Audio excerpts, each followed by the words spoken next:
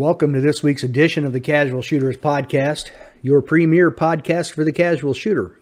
Our guest today is a resident of the Bluegrass State and a production grandmaster.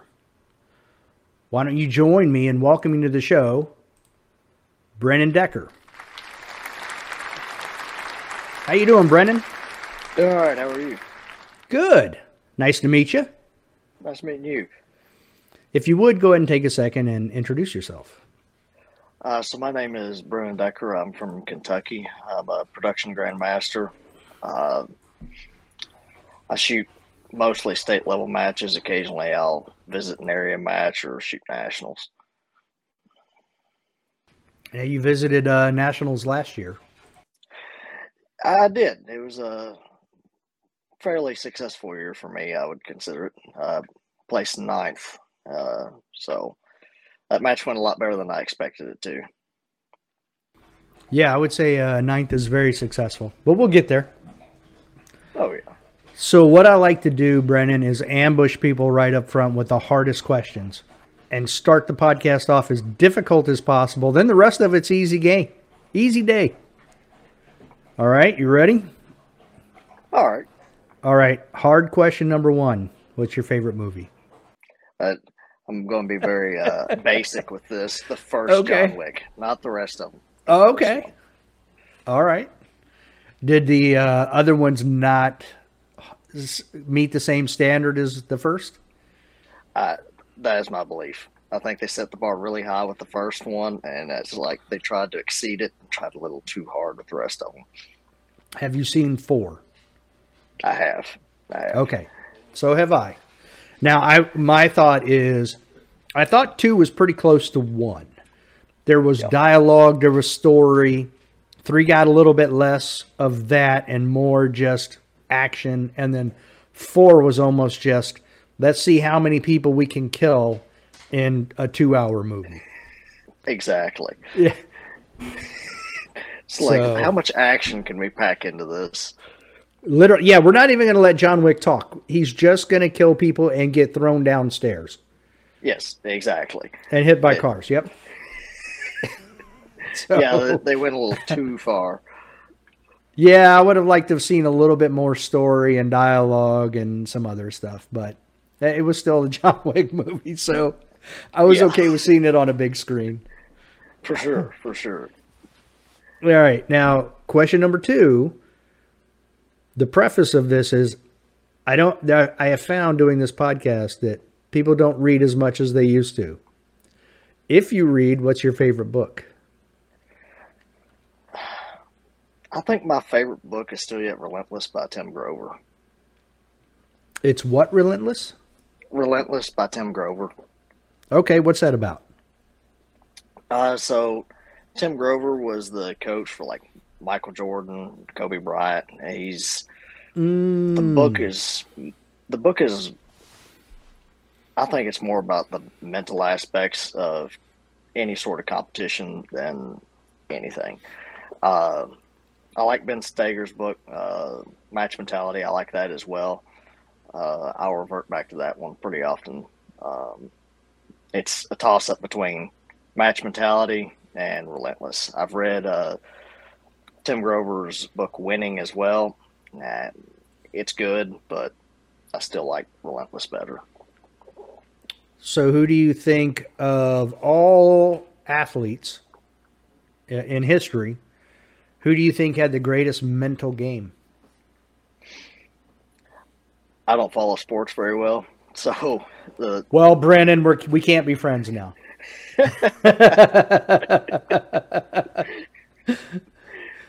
I'm very specialized when it comes to shooting. Is the only sport that I have shown interest in. Okay. All right, shooting. Who do you think has the greatest match mentality?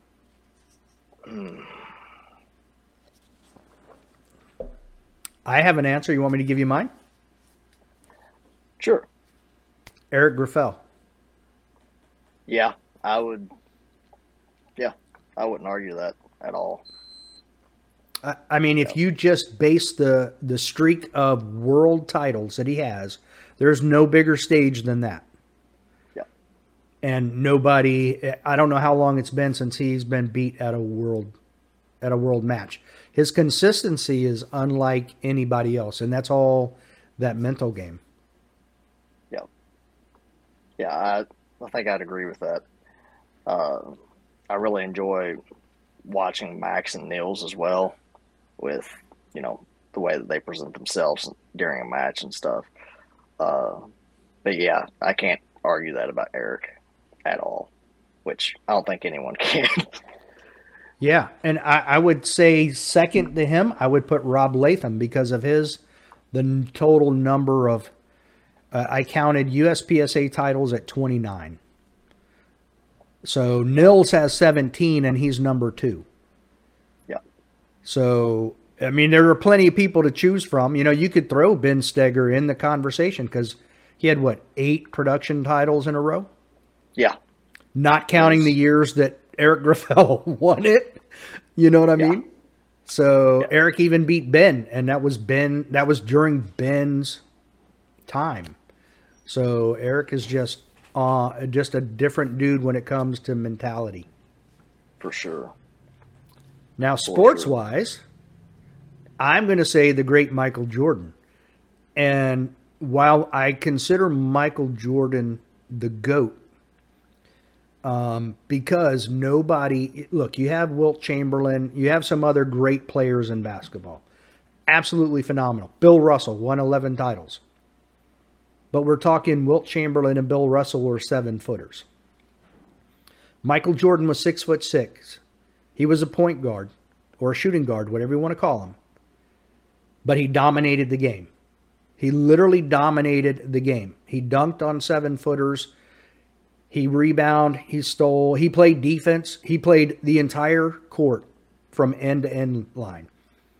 But not only that, he made the people around him better. I would say that he didn't necessarily always have the greatest of teams or supporting cast, but even in his first 3 to 4 years, when they were all considered users of a fantastic white powder substance, that he still brought that team up. So mental game, Michael Jordan, hands down, bar none, because it didn't matter if he was playing international, an NBA Finals, or just a regular season game. That dude was there. Every game he played the same with the same intensity. Crazy. So there we go. I have you on to talk, and I'm doing all the talking. Hey, I'm getting education here. This is all kinds of backwards. We gotta right the ship. All right. If you're into superheroes, I am not. But if you are, who's your favorite superhero or historical figure? I told you these were the hard questions right up front. Yeah, these are definitely the hard questions here. Oh, man, you're giving me some to chew on here. I'm waiting for the Biden administration. We're going to have to circle back to this. Yeah, we're going to have to. No. Well, I don't have a teleprompter, so. Well, even with the teleprompter, they have no answers. Yeah, true. Oh, Lord. Picking historical figures could get very controversial very quickly. It could. Let's see here. Been watching Marvel movies all my life, so we'll go basic and say like Captain America or something like that. Yeah. Can't go wrong with Captain America. Oh, no. You can't. Just, no, it's impossible.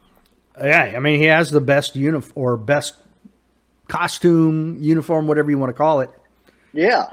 So. I mean, check yours out. Exactly. Yes, sir. I like it. I even have matching in the background. Hell yeah. All right. Here's an easier, tough question for you. Favorite gun and caliber, and they don't, just because you're a production guy, your production gun could be your favorite gun of all time, but it doesn't have to necessarily be that caliber. It could be 22. I still enjoy shooting 1911 and 45. Okay. Favorite gun and caliber then? Yep, for sure. All right. So I assume you own one then? So I sold mine to get a Tanfolio. It was one of those sacrifices to upgrading platforms, and I sold it. Oh yes, yep, Yeah. sweet. And I'm working at a gun store right now, and we had a Colt come in. It's just one of the Colt 1991s. It's like 80 series, kind of bottom of the barrel Colt, but I seen it come in. I was like, yeah, I'll be snagging that. Threw it on layaway. I'm like, I'll be taking that one home eventually. There you go. I like Oh it. I'm going to slide that one away from me. yeah, Smart. yeah, So, all right. You say you work at a gun store? yes, sir. All right. So the last tough question I like to have is tailored to the guest. So I'm going to ask you, of all the guns you've seen come into that store and leave, what has been your favorite? Like the neatest looking gun, like you're like, wow, that's a wow gun. I need some Jeopardy music in the background. Yeah, I'm going to for download sure. Jeopardy music. We had a MP5 Navy come in. It Ooh. was full auto with a Knight's Armament can. Yeah, that one came in. It went straight to Gunbroker, but it was sweet. Between that one and the STG 44, Oh, I those think two you have are a really picture of nice. that on your Instagram, don't you? I do. Yeah. Yeah, Okay. Yep. I saw that. Okay. yeah. Did Customer you came enjoy in shooting with it. that? I did. That was pretty sweet. Of course, I was leaning into it because I'm like, okay, this thing's probably going to recoil similar to an AK, and I was expecting the fire rate to be close to it, but it was extremely manageable. Really? I would have Yeah, expected more recoil as well. yeah. Very interesting. Okay. Now, did you get a chance to shoot the MP5? Not that one specifically. We had someone else come in. They had just the a full auto receiver for an MP5, and they put it on a AP5, Okay. and we played around with that one a little bit. But I was How'd you shooting. like that? It was pretty sweet. I like it pretty well. I've shot it and an Uzi in full auto. The Uzi's fun. MP5 is still my favorite of the two. It's the gold standard for submachine guns. I mean, it is. Yeah. First time I shot an MP5, we were shooting him at 100 yards, okay? So here I am standing at the 100-yard line. I'm leaning into it, and I'm aiming, and I'm like, all right, this thing's going to drop. So I aim high. I'm like, "Ba-da-da-da-da-da-da-da-da-da-da-da." I'm like, all right. I go and look at my target. All my group's up high. So I'm like, wait a minute, what? So I aim center. It's like, center. I was like, who knew? I would have expected it more drop than I had, but those things are awesome. Yes. I love them. The fire rate on it is perfect to control it. Yeah. When we had an HK rep come out, and we got to shoot the HK5 PDW. So the personal defense weapon that sits in like a briefcase. Man, those submachine guns that HK makes are some of the funnest things ever. All right. Yeah. So we got all the tough questions out of the way. So when were you first introduced to a firearm? Let's see here. Have you always lived in Kentucky? Yeah. Okay. Yeah. My family's been hunting, so okay. I mean, like, as soon as I could remember, guns were around. But as far as me actually showing interest in them and like, hey, I want to shoot, I think that wasn't until I was about 10 or 11. Didn't like guns at first because I was afraid of the noise and didn't want to deal with the recoil or anything at first. Right. I'd shoot BB guns and stuff, and then finally they got me around to shooting 22s. Then I wanted a pistol, and finally started shooting a 22 pistol when I was 12 or 13, and it kind of started going downhill to this point from there. That seems to be what happens. Once you get bit by that bug, it just never goes away. It just gets worse. Yep. It really does. So And what it was never ends. No, it doesn't. It's ridiculous. So what was the first gun you've owned? It was a 22 Cricket. A 22 Cricket. Yep. All right. So what is a 22 Cricket? I'm not even familiar with that. It's one of the youth single shot 22s. Working with the bolt, put one round in it, close the bolt. Okay. Yeah. All right. Yeah, I'm looking at them now. Okay, and it's called. I guess it's a youth 22 gun. Yep. Accurate as hell. Oh, I believe it. Man, I bought my oldest son will be 23 this year, and when he was, I think 10, 9 or 10, whatever it was, for Christmas I bought him a 17 caliber rifle. Man, that thing is a tack hammer. It's just pow, pow, pow, pow, pow. It is amazing. He's actually taken quite a few rabbits and squirrels with that thing. It's very impressive. And I ran the ballistics out to 150 yards, comparing it to the 22 rifle. And after about 75 to 100 yards, it just far exceeds what that 22 can do. It's amazing. Yeah. So, yeah, 22 bolt action rifle would, especially as a kid, man, that would be fun as all get out. Oh, yeah. Going out with like the 100-round packs or even the 500-round packs of 22. And it's like, of course, I live out in the middle of nowhere. So I go out back and I'm like, all right, how many rocks can I shoot today? You know, loading up little rounds of 22. Then you get bored and start taking the casings and throwing them down. Now it's only like 10 yards away. I'm saying, can I hit that? That sort of thing. Yeah, of course.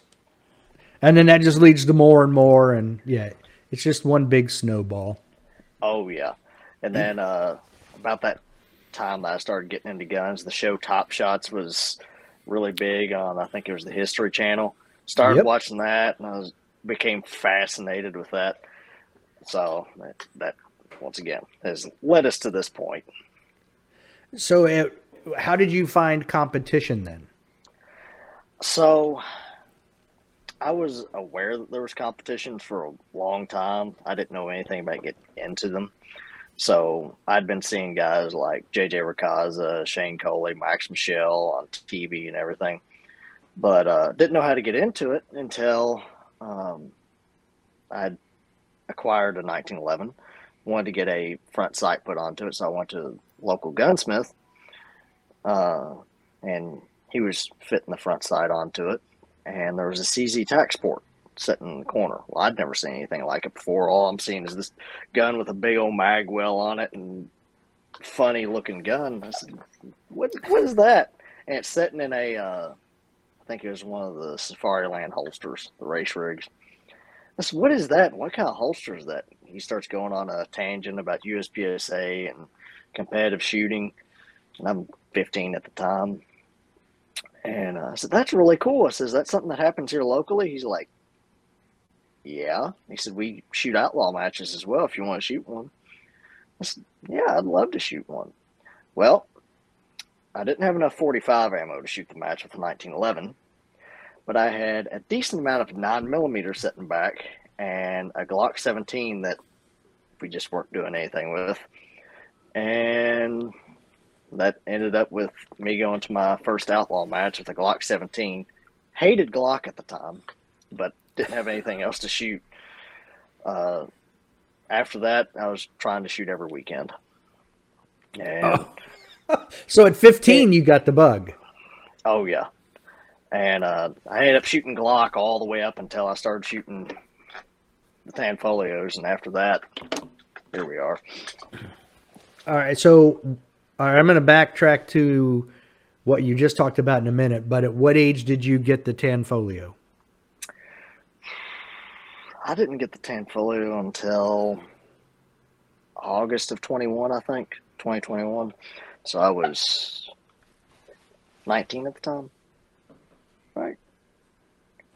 My math is horrible, apparently. So yeah, about 4 years you shot the Glock. Yep. Okay. Now, what was it about? You said you didn't like Glocks at the time. So what was it about the Glock? And this is not a bash on Glocks, but just curious because I'm not a fan of it, but I don't like the ergonomics. It was the ergonomics, the way it felt in my hand. Uh, didn't like the angle. I didn't like the triggers. Um, the one I had that I shot my first match with had the Trigicon HD night sights, so Okay. I didn't have to deal with the factory Glock sights at the time. Uh, there just wasn't a lot I liked about it. I didn't like polymer frames. Didn't like the plastic. Didn't like anything about it. And then after I started shooting them, I could shoot them fairly well, and they just ran. And Yeah. so I ended up getting a Glock 17, no, the 17L, and of course it's got the 6-inch long barrel, and Yeah. I had it in a Safari, not Safari, on the Blackhawk holsters, like the Serpas, and so you had this much barrel hanging at the bottom of the holster, but I mean it had a Zev trigger in it, Bob Vogel sights, Oh, 13-pound okay. recoil spring, and big old magwell, and I shot that thing forever. But it fixed the issue that I had with the trigger. So I was like, hey, I like this gun. I didn't understand at the time that I could have just went and bought a Zev trigger and installed it because I couldn't work Mm. on Glocks at the time. So I just ran across this pistol. I was like, I want that. Save up my money to buy it. And yeah, that it was still fun to shoot a 17L for a while. And then it became cooler later on to say, hey, I have a 17L and no one else around here has one. But It's in case you need to sword fight too. pretty much, yeah, it's huge. Right. Any plans on putting an optic on that thing? Uh, I ended up selling that as well to get another one of Okay. these. Uh, but I ended up with a Glock 24 to replace it. Um, uh, if I shoot anything as far as limited optics goes, mm, I'd probably go all the way. I'd either get a limited master and put a dot on it, or go all the way to a 2011. Not sure I'll dab around in that division though. We'll see what happens in the future. Might pick up an open gun again before I play in limited optics. Okay. Now, how I've heard that the Tanfos can be finicky at times and can require some maintenance to keep running. How do you like yours so far, and how's it held up for you? So they've been holding up really well. As far as the reliability goes, once you figure out how it needs to be set up, like the correct spring weight, another thing I've figured out is the extractor springs on them. Like one of these guns, I have to put a extra power extractor spring in it to get it to run the way I want it to constantly. Um, Not that anything was wrong with the stock one. I'm just really lazy when it comes to taking the crimp roll pin out and cleaning the extractor and putting it back in because Okay. I don't like dealing with crimp roll pins.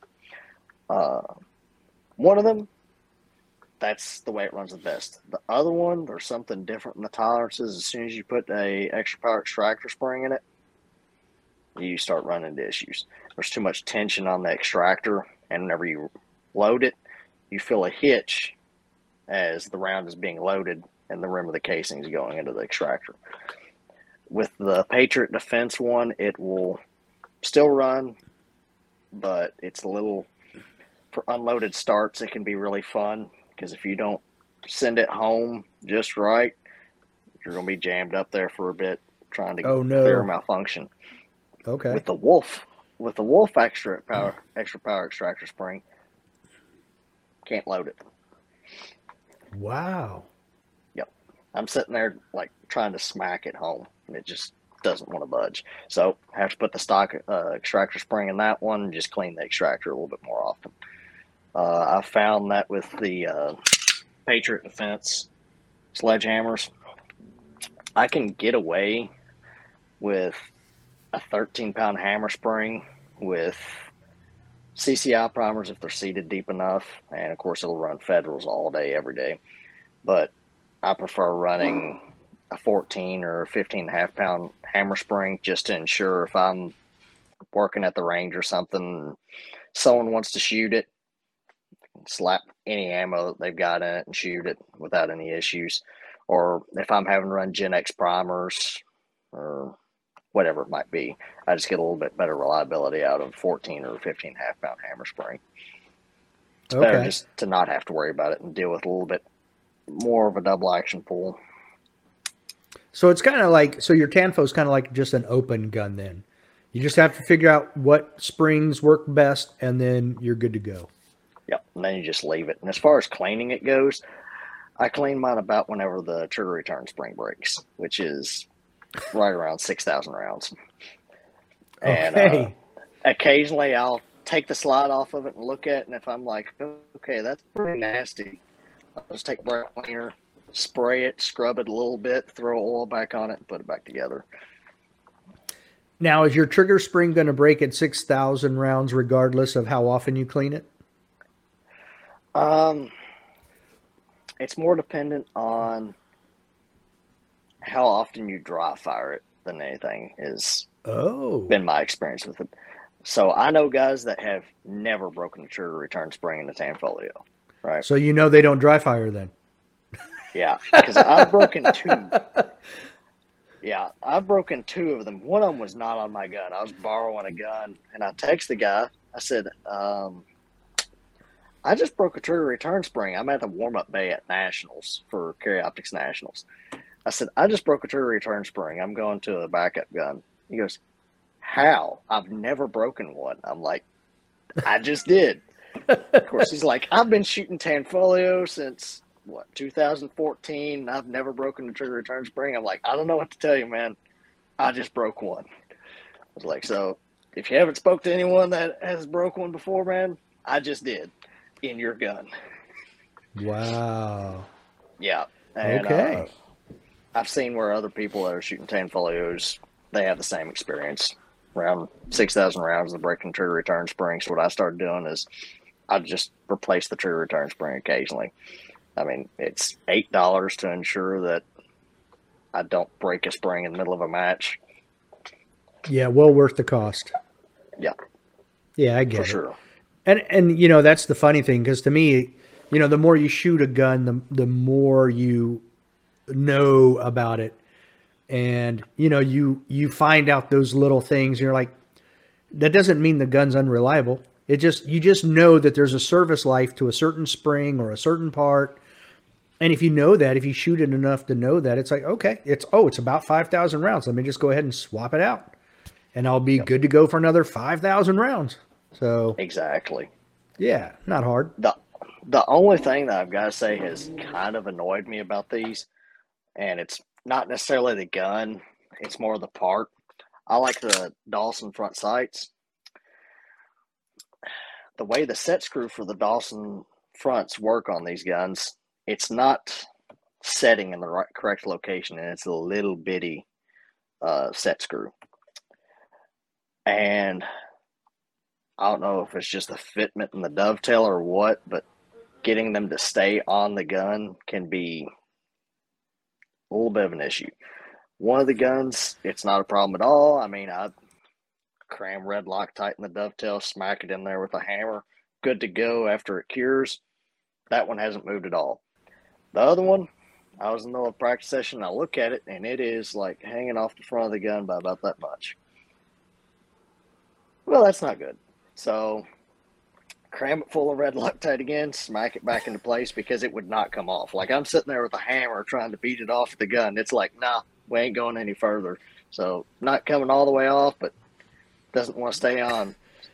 Smack it again with a hammer and red Loctite. Practice session later, it's coming off again. Wow. Cram it full of red Loctite again, smack it back in with a hammer, take a spring-loaded punch, dimple it in 4 spots, and put a line of Loctite around that as well. Let it cure. So far, it's held on. How long that'll last? Don't know. If it comes off again, I'm just going to mill the slide off, put a SRO on it, and buy another slide. There you go. I like that. That's a good plan. It is. It is. Like, if the front dovetail is not going to work with me, let's make the sights useless. Yeah, absolutely. Yeah, and that's not when you're shooting production and it's iron sights. You definitely need the front and the back. Yeah, yeah. I mean, sometimes it's a suggestion, sometimes, Right. but most of the time you need them. Yeah. You might get away with it at that 3, maybe even 5 yard target, but beyond that, I think you definitely for sure want some a set of sights, not just one or the other. Yeah, yeah. In most cases, yeah. So you've been shooting the Tanfo now, what, about 4 years then? No, no, no, no. I've been shooting Tanfold about a year and a half now. Oh, okay. Uh, yeah, August of 21. I shot Okay. 2021 Kentucky State. I shot it with the Glock, and that was the last major match I shot with the Glock. After that, I was trying out some Tanfolios. I experimented with several different guns, but the Tanfolio is what I ended up going with. And right before Area 5, I got the Tanfolio. How do you like the weight on that thing? I like it pretty well.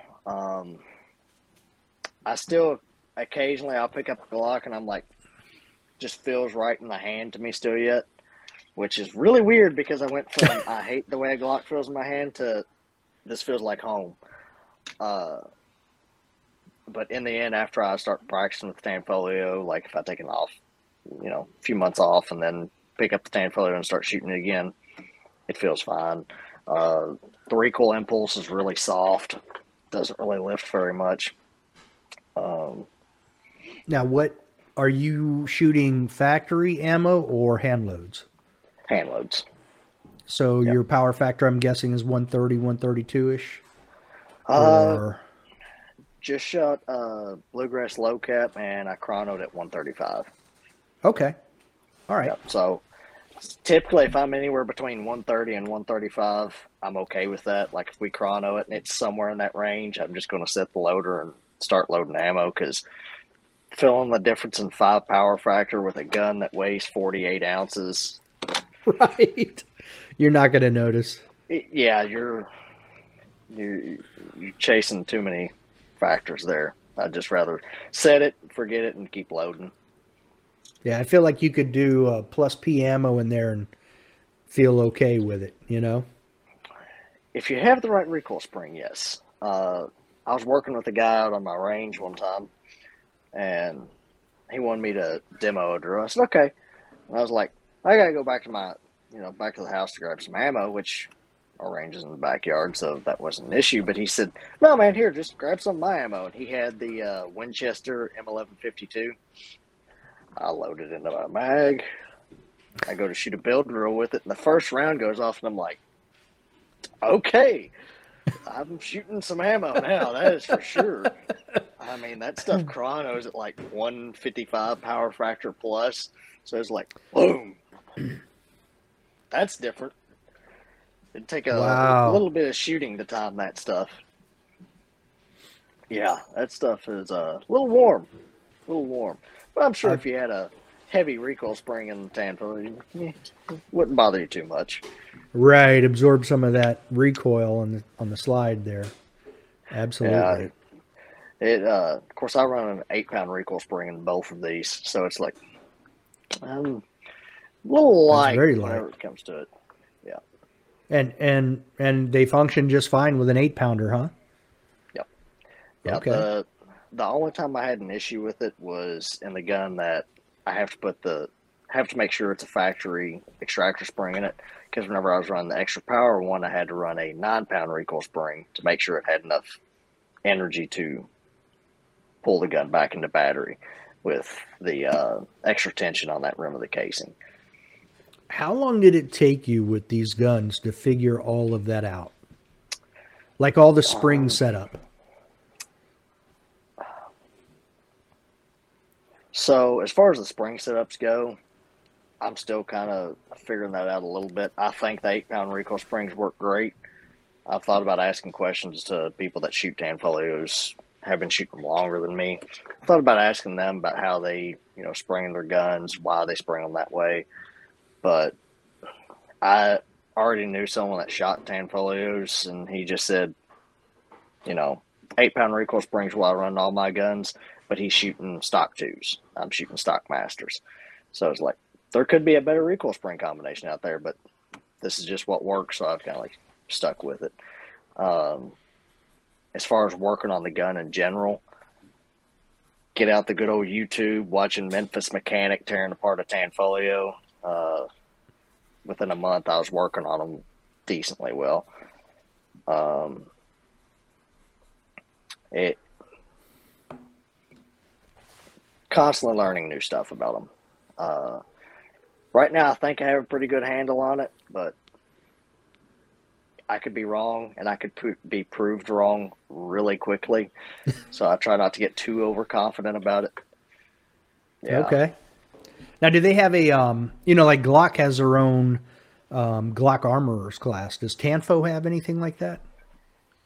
Not that I know of. They could. It could be a thing. If it is, I don't know anything about it. So far, the only thing I know is go to YouTube. Hey, that guy knows how to work on it. That's how I learned to work on these. And you can find a lot of stuff on YouTube. That's how I originally learned how do I grip a gun? Oh, there's Shane Coley showing how he grips a Glock. I'm going to watch that. That would make sense. Yep. That's how I've learned. Or Bob Vogel, either one. Yeah, for sure. I mean, that's how those guys. Yeah, I mean, that's how I learned how to work on anything on my car, any type of house improvement. Let me go on YouTube and watch a few videos and then figure it all out. Yeah, exactly. I mean, there's all kinds of information on there. There is. Yeah. So that's for sure. That's one of the benefits to the internet. Yeah. Now, at what point did you decide you were going to get serious about shooting? Was it about the time you decided to buy the Tanfo, or? I would say it was late 2019, maybe into early 2020. My shooting mentor is the same guy that has been shooting Tanfoglios forever. His name's Rick Van Blaricum. And did you just say Rip Van Winkle? Van Blaricum. Van Blaricum. Okay. Yeah. Hey, the last name, a lot of people mess up the last name. I probably messed it up a lot. So I'm sure I would. Oh, yeah. ROs do it all the time. And if he goes into a restaurant, he'll just tell them Van, not Van Blaricum, Van. There you go. I'm like, I get it now. But he let me borrow a Glock 35 from Zev, but it was the KC Asabio model. He let me borrow it to shoot a local match and then let me shoot a classifier match with it. And I shot limited 10 at the classifier match and made master at the classifier match. Well, that was just cool to me because in our little shooting group, I was the first one to make master and I just did it sporadically. I was like, man, that's really cool. He's like, maybe you need to be shooting more. I'm like, maybe I should.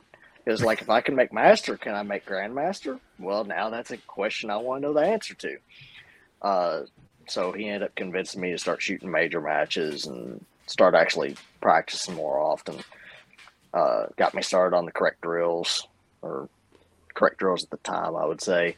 Now it's still yet like I pull those drills out, go back to them right before a major match to be like, okay, let's get myself back on the gun the way I need to be. But I would say that's whenever I really got serious about it, because it started off with I want to make grandmaster, and then after you make grandmaster, it's like, okay, I really need to be shooting GM scores in major matches, and need to be winning them at the least, because otherwise it's like, now I don't feel like I'm actually a grandmaster because I just shot 80% of another production GM. It's like, okay, but then whenever the other GM is like Niels or Jacob Hetherington, it makes you feel a little bit better. Yeah, that they shouldn't count. You should just take them off. Pretty much. There literally does. I feel like they need to do USPSA needs to kind of follow IDPA's path here, in that they created a distinguished GM. I kind of feel like those guys need to be in that different category, because once you've won a national championship, you've proven you're at a different level. Yeah, I think some of them would definitely qualify for that. It's Oh like yeah. Area 5 last year, I was looking at the percentage shot of Jacob Hetherington, and I'm like, how did I only shoot 75% of him at this match? Granted, it wasn't the best match I'd shot in my life, but I didn't think it was that bad. And I get to looking at the overall scores, and I'm like, how is he 1% off Max Michelle while shooting production? I was Yeah. like, oh my God. Yeah. Like that was just fascinating. You start breaking down those statistics like that and comparing them, and you're like, how are these guys doing this? I mean, is he just pointing the gun at the target? How is he? I don't get it. I so I talked to him a little bit. Their practice sessions are insanely hard from what I gather. It's like, Oh, shooting they're probably shooting plate racks at 35 and 40 yards on a regular basis. Probably God knows what they're doing. Whatever they're doing, though, apparently it works. well, I mean, all the free unlimited ammo, you Yeah. know, that U.S. Army marksmanship unit, man, they have. I was on the Marine Corps rifle team, and even back then, that was 1990. I mean, the AMU, even back then, had the top stuff. So they I don't want to say they get handed stuff, but they literally get recruited to come and do that, and that's their job. So those guys are. Anytime I see he was on AMU, I'm like, okay, well, I know what his skill level is because that was his full time job. Yep. It's like, okay, that guy can shoot. Yeah, legit, that guy can shoot. Yep. And So it's no joke. And I think it's interesting. Of course, like I said, I work at the gun store. We have a gun range and everything. I come back from a match like that, and they're like, "Did you win?" I'm like, "I was shooting against Jacob Hetherington from the Army Marksmanship Unit. Of course, I didn't win." They're like, "Oh, come on, man. Why not?" And I'm like, "Are you going to give me free ammo?" I was like, for a year to get ready. "Yeah." I was like, let me see here. I guess you don't understand exactly how good Hetherington is. That's okay. Yeah, and let's qualify that even more. Are you going to pay me a full time salary to go and the ammo and just let me go to the range and practice all day, every day, and then teach it too, so I can reinforce what my basics are, and then practice some more? Yeah. Now I've heard from like some guys up here in Fort Knox that are with the marketing team and stuff like that. That I mean, they're still doing their normal MOS, like still doing their job, but like 3 or 4 weeks before a major match, or occasionally they're like, "Hey, let's go do what we need to do to be ready for this match coming up." I've heard that as well.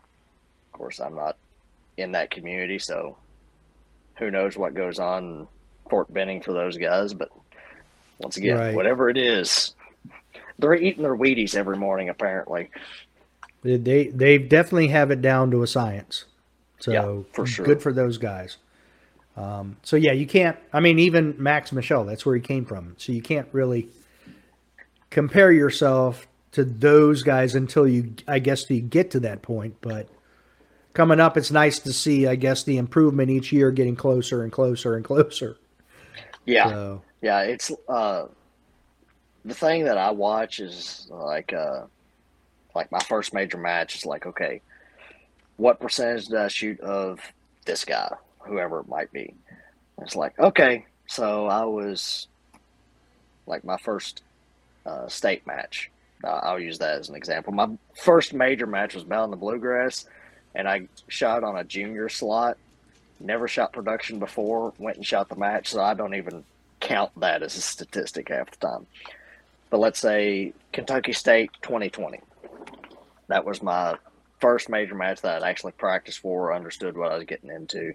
It's like, okay, so if I was 14% behind the guy who won that match, where am I at now? And each year I would look at that. But you also have to take into account that they're probably training and getting better as well. I mean, I don't think anyone, of course, I'm sure at a certain point that everyone just like plateaus, but try to take into consideration, okay, have they gotten better as well? because sometimes like, okay, that gap is not closing. What's going on here? Uh, I think shooting against like Sal Luna is a good example of that. It's like, okay, I've shot against him in all these matches, and the gap is not closing. It's like, what is he doing different, or what am I not doing well enough? Occasionally, that's a question you got to ask yourself. And that's where I wonder if taking a class gives you that breakthrough moment and allows you to move to that next step, you know? Yeah. And I think I took Ben Stager's skills and drills class in September of 2020. And that class, there was things I took away from it that was like, oh, okay, yeah, that makes sense. And now I'll be shooting matches and I'll draw back on that information. The big thing that I took away from it was picking spots on targets. That kind of like reinforced it whenever I took his class. Shooting more target focused with irons opposed to every target focusing on my iron sights and staying drawn into the sights. Whenever I actually pick a spot on the target to drive the gun to, I find myself shooting better points. And actually putting the gun in the center of the target instead of pressing the trigger whenever the gun starts crossing brown. So it's like, instead of jerking the gun over to the target, pressing 2 as fast as I can at it, I'm actually going, yep, that's where it needs to be, press 2. I mean, I don't think it's so much slower that it costs you anything, because like Saturday would be a good example with the low cap match. There were stages where you can watch on the videos that I still need to post. I'm lazy. Where like I swing the gun around the corner and there's a target right there at like 5 yards. And there's a slight pause on me engaging it because whenever I jerk the gun over to it, I'm in the C zone. Well, there's a target right in front of me at 3 or 4 yards. Why not just drag the gun just a little bit further and shoot 2 alpha on it, pick my points where they're really easy to get out of that position. So that was something I really took away from the class. Paying attention to the 10. Yeah, that's a tongue twister there. Paying more attention to the tension in my firing hand and actually relaxing it a bit. There was a stage at Nationals last year where I think it was stage 18. It was at the very top in zone 3 on the end. Yep. There was 11 pieces of steel that you could take from one position. Yes. And it's like, I have 11 rounds in the gun. If I want to shoot this stage well, I have to shoot those 11 pieces of steel with 11 rounds in the gun. It's like, if I can do that, I can pull ahead on this stage a little bit. Granted, I'm not going to win the stage. I pretty much accept that whenever I'm shooting the Nationals. It's like, I'm not trying to win every stage. I'm just trying to shoot. How well can I shoot without hanging myself on each stage? Yeah. So it's like, I get into that position, I'm paying attention to, am I pressing the trigger straight back? Ideally, you don't want to be thinking about this on the clock, but it was one of those times where I kind of just take a breath and I'm like, yep. Make sure each trigger press is going straight back. Make sure I'm not cranking the gun with my firing hand. Clean that, load the gun back, and then it's back to autopilot. There's a few moments in the match where I'll have to do that,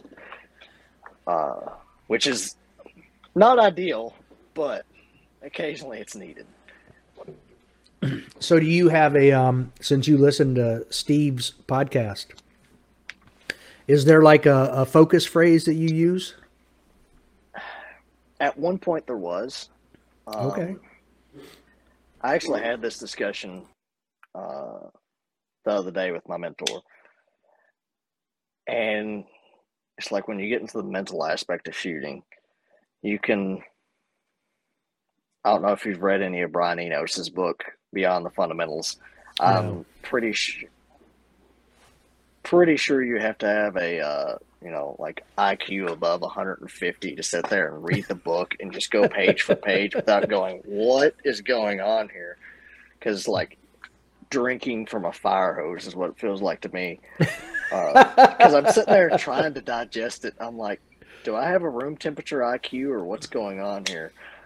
But I'm sitting there reading Brian Enos's book, and there was something that came up in it that made sense. It's like, okay, let's go back and think about stages I shot exceptionally well.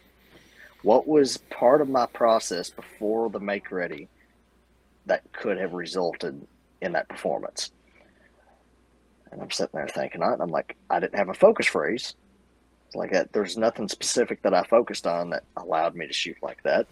As a matter of fact, it was like my mind was blank whenever I shot the stage and before I shot the stage. Like, okay, but that doesn't work every time. And in Brian's book, he talks about how the difference between concentration and just being in a state of awareness. And it's like, if you are really concentrated on doing one thing, well, then that's one thing is what you're going to be focused on doing. So if something else goes wrong, you kind of have to sidetrack and then get back to it. Where it's like if you're in a state of awareness, it allows for you to adapt to what happens along the way.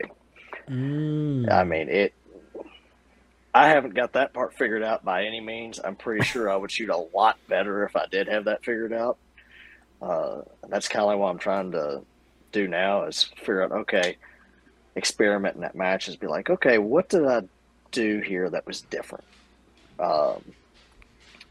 And I'll look at stages that I shoot in matches, and it's like, okay, I won this stage, and I won this stage by a huge margin. Why? It's like, what was different? Where was my mind? Because if I can do that once, surely I should be able to repeat it. And if I can repeat it over and over again, well, then that gets me a little bit closer to those guys that are at the top. And that's the part that's confusing for me at the moment. Yeah, still trying to figure that out for sure. I'll use an example from the slow cap match that Bluegrass just put on. The first stage, I won the first stage, had overall win on it, and then I got beat on every stage after that. Going into the ninth stage, I got beat on it too, and I'm like, I had a moment where I kind of like retracted and pulled myself away. And I'm like, what is going on here? I'm like, I am not shooting like myself. What's going on? I'm sitting there thinking, I'm like, well, the problem is I am thinking way too much about it and maybe getting drawn into the stages too much, and who knows? But kind of took a moment to, where were we? Okay, so you were saying that you won stage 1. You got beaten on the stages up until stage 9. You pulled yourself back, and then you went to speak to your coach or somebody?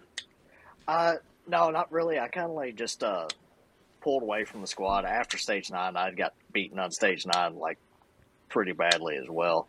And I was like, all right, what's going on here? And I'm sitting there thinking on it. I'm like, maybe I just need to relax and just shoot, and just stop worrying so much about it and just believe that I can shoot the stages and be done with it.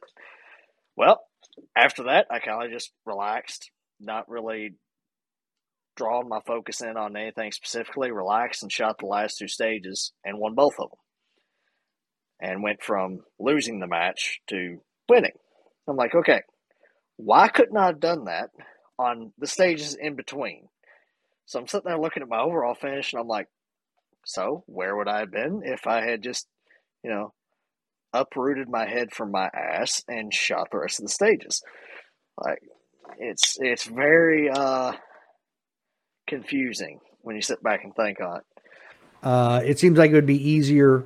So that what I was saying when I was muted for the rest of the audience. I could hear you. I know you could, but I was muted for the recording.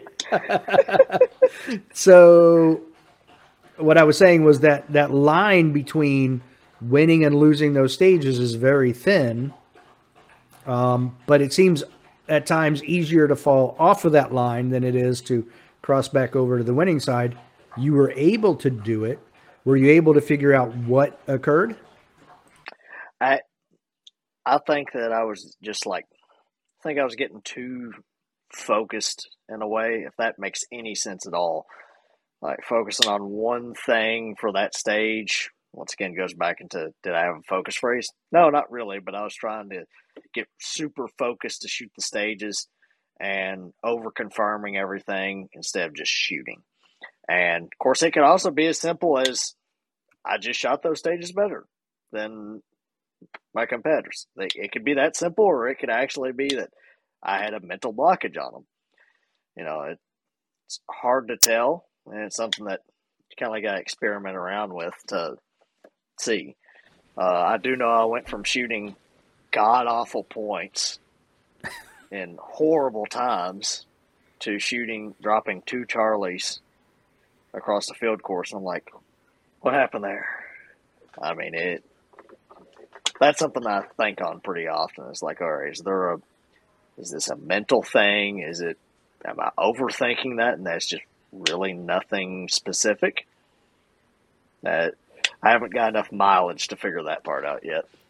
I do feel like sometimes there's, and Steve has mentioned this too, you know, once he's like, you know, a lot of shooters, once they make the mistake and the pressure's off, and it's like, then they start shooting better. And I wonder if you were just, like you were saying, so focused in that you were trying so hard that once you let that go and you were just shooting, you crossed back over. Yep. And that's very possible. And there's been times where that's made a lot of sense, where I shot a stage horribly, and then the stages after that I shoot great. There's one match where I actually passed up 4 targets and racked up them 4 FTSAs and 8 mics, and then shot every stage really well after that. Maybe I do need to take a Anderson class and some mental management to help me figure that part out. Yeah, and he talks about that just on his podcast too. But there is one part where I don't want to say disagree with him, because I mean he knows way more about this stuff than I do. But the part where I look at differently than him is he says, you know, people in that scenario I just described, like they're expecting to make a mistake.